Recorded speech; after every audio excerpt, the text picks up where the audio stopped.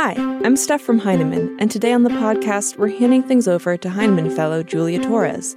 Julia is a librarian within Denver Public Schools who works to make her library a place for students to seek answers to questions that intrigue and excite them, and to reignite a love of reading through developing rich, culturally and linguistically diverse reading lives. In this episode, Julia sits down with Janet Damon to talk about how libraries can be healing spaces. Hi, my name is Julia Torres, and I'm a Heinemann Fellow. I am also a librarian on the Montbello campus in Denver Public Schools. I work with students in grades 6 through 12, and I work with language arts teachers to help develop culturally responsive curriculum through librarianship. So a lot of my work is around supporting students in the development of positive reading identities and helping to reverse some of the trauma that happens to them in the school system, specifically as it connects to the development of a reading identity and a relationship with language and words. So today we're going to be talking with my friend Janet Damon. She is a librarian as well, 22-year librarian vet. She's going to be talking to us about libraries as healing spaces. And here we go. I bring you Janet Damon today. She is the Library Services Specialist for DPS, has worked in library services for 22 years. She focuses on family and community engagement and culturally responsive librarianship. She also supports students in the development of reading identities through literature. She is the founder of Afros in Books, which partners with librarians within community organizations to bring programming that centers Black families and children. Janet is one of my very favorite people. She is a personal friend of mine. I am a librarian today in Denver Public Schools, primarily because Janet approached me one day and she said, "Girl, we are thinking about opening back up the library. Would you be interested if it were to happen?" And it was in my classroom on a day that I was just exhausted, tired, feeling beat down by the whole system of things.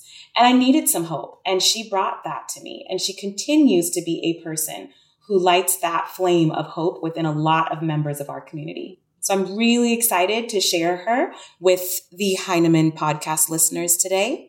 Janet Damon. Hello, I'm so excited to be here with you. Thank you for being with me. Of course. What can you tell us about community engagement and the different community and environmental factors that might impact students' experiences in the library space? When I think about some of our libraries and some of the communities and students that we hold dear and that we love and that we serve, we do see that there's challenges that students are facing, that we want to make sure the library is centering those students' lives and supporting those students.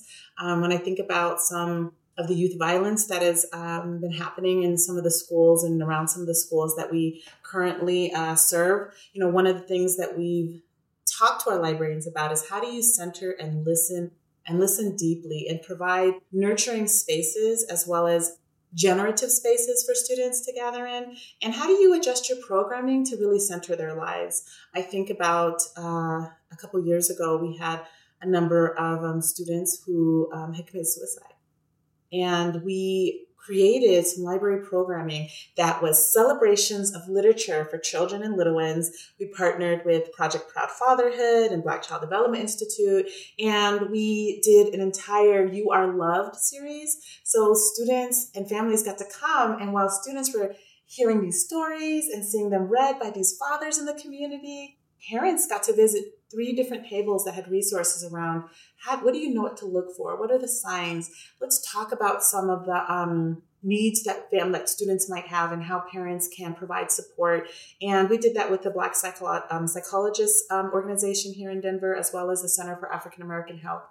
And it was healing. It was powerful.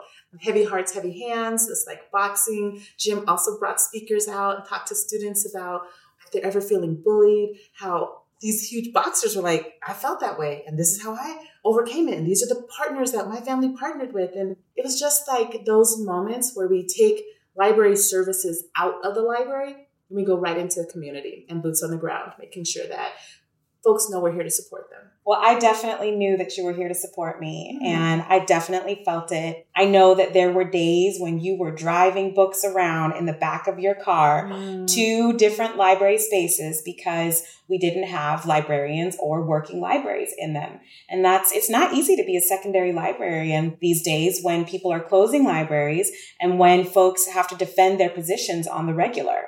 And they have to defend the need to have a library on the regular, which ultimately connects to our topic of a library as a healing space when you're trying to defend the right to have that space and hold that space for students.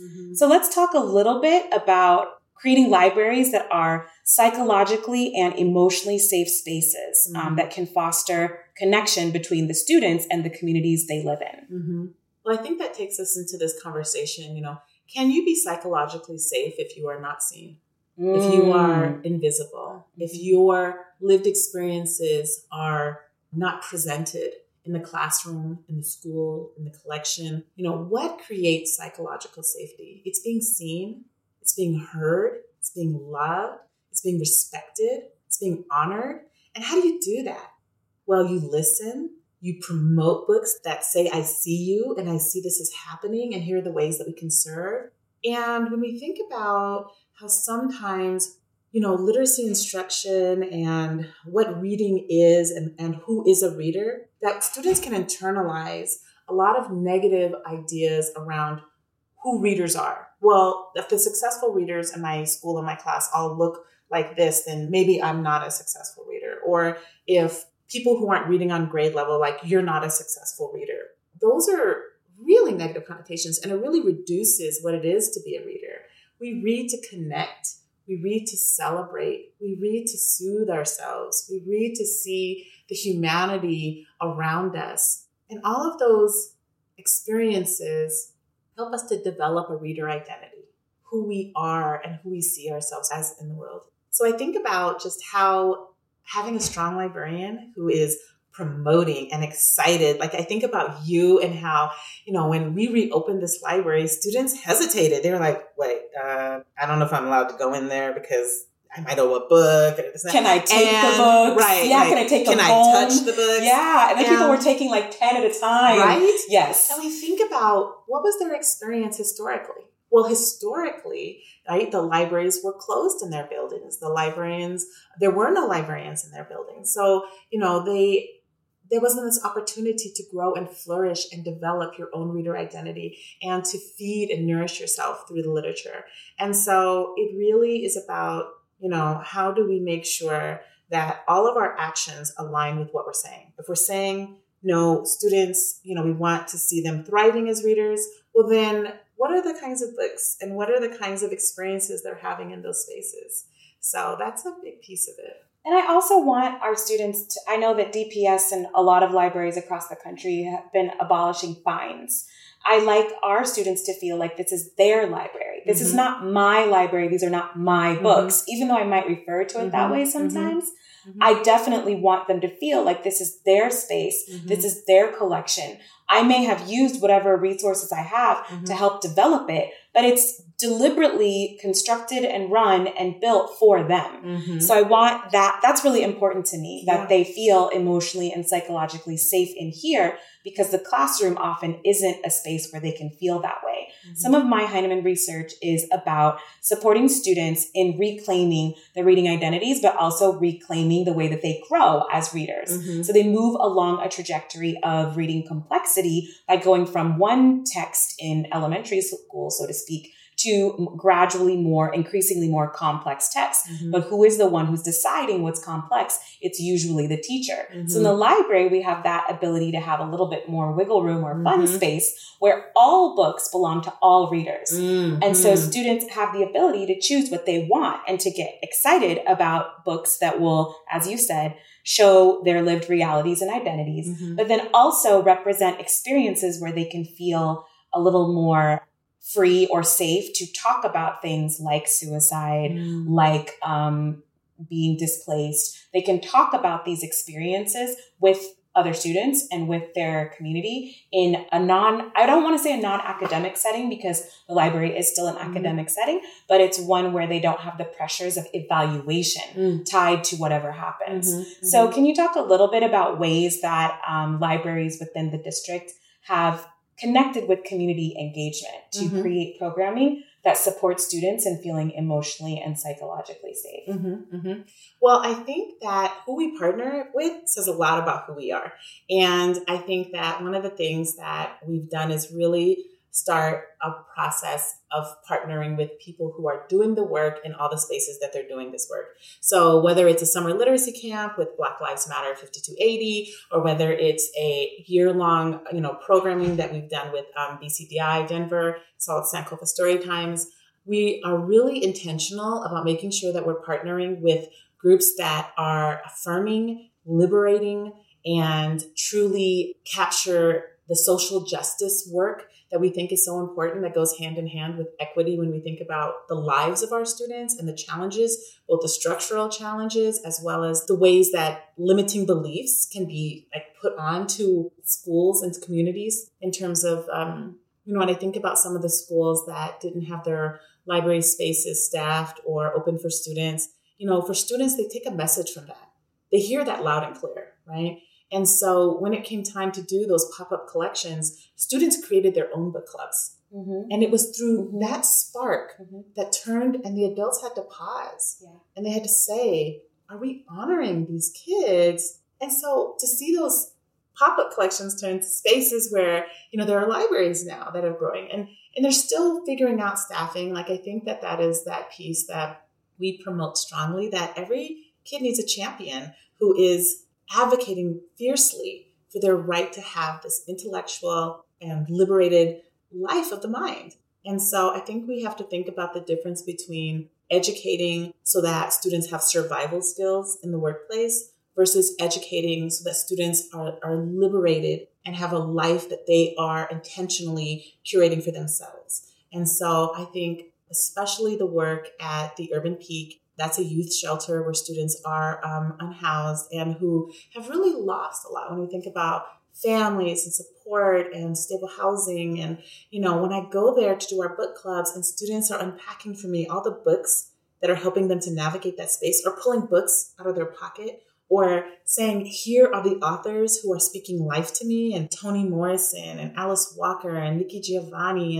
And I think about, what is it that can't be taken from you? Everything else. At some point, what we store inside us, our ability to read and to find solace and liberation in the books that we read, that is the most crucial skill. And that's the biggest reason why we read, right? And I think we read to see our own stories and selves reflected, but we also read to connect with other people, right?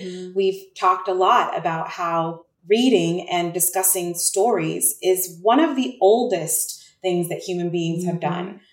Sitting around a campfire and telling stories, that's nothing new. That's something that you do as a child, and you learn that oral storytelling tradition, that is something rich that is a part of every different culture. So one of the things that I guess I really value in this district is the ability to make those choices, to have texts in our collection that might be banned or censored other places. So our students have a rich catalog of books to select from. So they're not being censored by me. I'm not over here using the excuse of selection to limit the types of lived experiences or realities that they can read about. You have talked before about how through reading we can build empathy and we can connect with other human beings. Can you tell me a little bit about what you've seen in terms of empathy and compassion and how reading can help us navigate trauma? Well, the research is really clear, that people who read, especially reading a novel, it allows a person to, for a time period after they've read this book or novel, to have higher reported empathy for others, right? And so when we think about students, and especially there've been some research around how students are experiencing loneliness right now, especially just how social media has maybe changed the nature of the relationships that students have. But having a space where you are cultivating more empathy through the act of reading. And then I think partnering that with a book club. One of the book clubs I'm really excited about is our Pirates football team. So here we have a ton of, right now in the Pirates is predominantly little boys and predominantly African-American and Latino youth. And it's been phenomenal to partner with these coaches and to listen to them inform us of the books that are meaningful in their lives. And then to train them to be these literacy partners and literacy mentors for the young children in the program, but also the parents and families so that they can look and see themselves also reflected in who's encouraging you to read.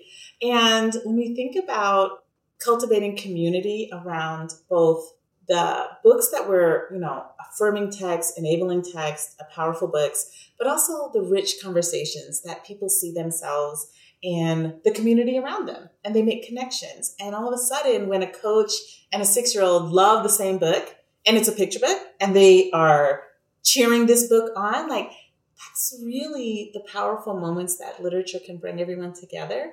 And so I think about just how are we also cultivating community? So it's the books and the spaces and conversations that we nurture across both generations. We have an intergenerational book club that's beginning and it's youth-led. Youth are selecting the text.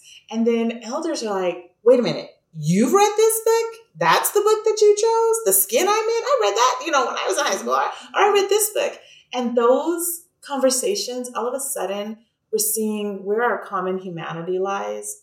So that is a healing space, right? Mm-hmm. That all of a sudden, we're deconstructing what it is to be a reader, what it is to be a man who loves to read, what it is to be an elder who loves to read, and a teen who loves to read. And we're connecting over books that are framing our lives. These are touch points. I think, I think of Dr. Alfred Tatum's work around reading for their lives. It is important to have these stories that help us navigate real and true dangers in our society and in our community. And these texts provide the path, right? Mm-hmm. They're like an illuminated pathway to success and thriving, mm-hmm. In spite of some of the different challenges we may face. I love what you said about an illuminated pathway because I can see lights on both mm-hmm. sides and I can think about some of the earliest books that shaped, as Alfred Tatum said, mm-hmm. the literary lineage that we mm-hmm. all have. Mm-hmm. Some of the work that I'm going to be doing in the future does have to do with literary lineages and how some of our students, for whatever reason, they'll be in the school system.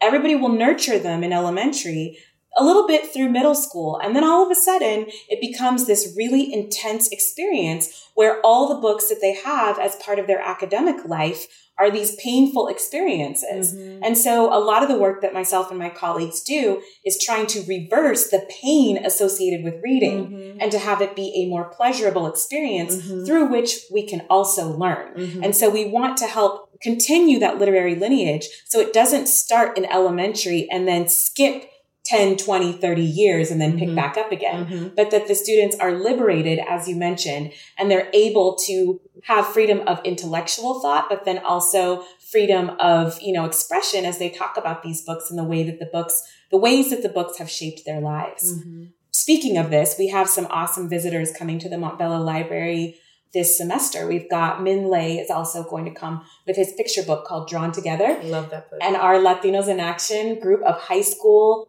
juniors, mostly juniors, they're working with some first graders. Mm. And so Min Lei and Drawn Together and first graders and upperclassmen, what could be better? Mm. So that's happening. And then Eugene Yang is going to be here talking about graphic novels. And he used to be a teacher, so I always love listening to him talk because I always learn something every time. Mm-hmm. So I think that will be a really fun experience for our community to be able to just think about more than the written word on the page, mm-hmm. but also pictures as stories. Mm-hmm. So, and then we have Elizabeth Acevedo coming later on this semester. All of it. I'm just here for all of it. That's so exciting. It's so exciting. We were so lucky to have Angie Thomas and Jason Reynolds in 1 year Skype into the library last year. And Jason came in person as well and was at the tattered cover and some students got to meet him in person. So we have had a lot of love from the literary community, which has been incredible. Nick Stone donated a bunch of copies to our library. She was here in person as well, signing copies of Dear Martin. And,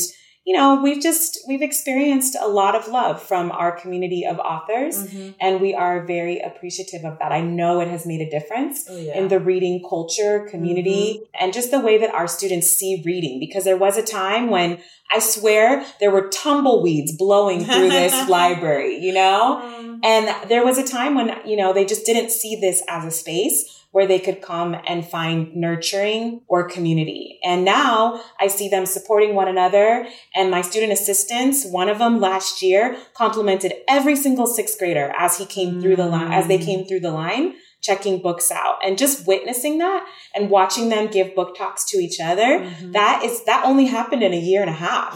So that gives me so much hope and fills my heart with a lot of joy, because yes, I may have had something to do with it, but it's the way that our community of students came together to support one another. So there's no shaming. We now have assemblies where people are given all kinds of certificates for their reading. We send out lists all the time of our top patrons and the titles that they're selecting. There's always a manga among the selection of the top 10 titles. So I know that Montbello students are reading, and I know that Montbello students love to read. And for communities of color that are intentionally, we have our libraries removed, we have our schools co-located, and then we are underfunded or defunded. And so then what winds up happening is our ability to have that connection with each other and with culturally diverse or culturally responsive texts, that is taken away. That ability to have that is removed from us. And so it is one of my greatest hopes that we can start to reverse that trend, and that people can get libraries back and have them staffed by teacher librarians who are as passionate about the work as some of the people that I work with, such as you. So can you tell me just a little bit about a book that you are reading that you think folks should know about? Well, I think most people do know about this New York Times bestselling author, but I have just finished Children of Virtue and Vengeance by Tomi Ademe, and it took me through all of my emotions. I love her writing. I love that book. I'm also reading right now Breathe by Imani Perry, and I think that there's this piece where, you think that some emotions that you feel are so deep and so complex that it's almost hard to just put it into language. And then along comes this author who takes all your feelings, all your emotions, and just so poetically breathes life into them. And so, those are some books that have definitely taken me on some journeys. How about you? I am reading River Solomon, The Deep, which is about the transatlantic slave trade, but it's about some slaves that were pregnant when their ships went down in the Middle Passage, and they gave birth.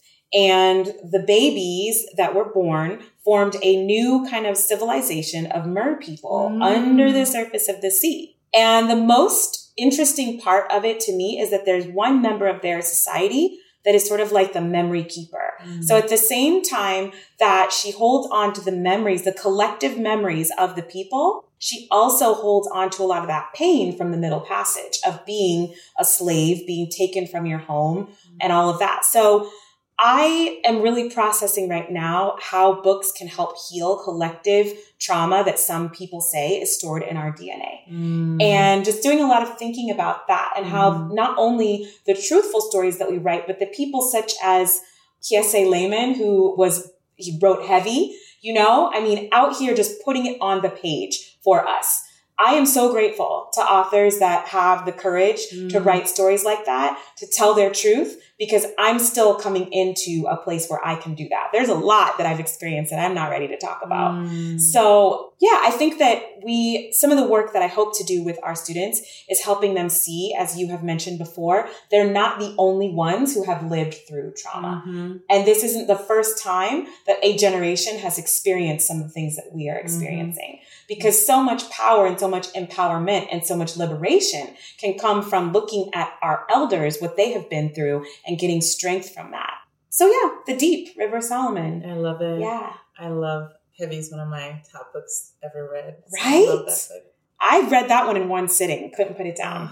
So I actually listened to him read it. I listened to the audiobook. Okay. And other essays also, they just will sit with me in my spirit all the days of my life. Yeah. I would not be me if I didn't shout out two poets as well, Of course, we've got Magical Negro, which is incredible, Morgan Parker. I have to mention Lima Limon, which is a book that talks about femininity, violence, masculinity, toxic masculinity, but it also just delves into the female journey through relationships and self-discovery in a way that I have not seen a lot of people do through poetry. And I'm still growing in the poetry that I read. In my private life, I do read quite a bit of poetry and have written some too. But I think that our students really are gravitating toward poetry right now as a way of healing. As they read, I know Amanda Lovelace is really popular with students on our campus.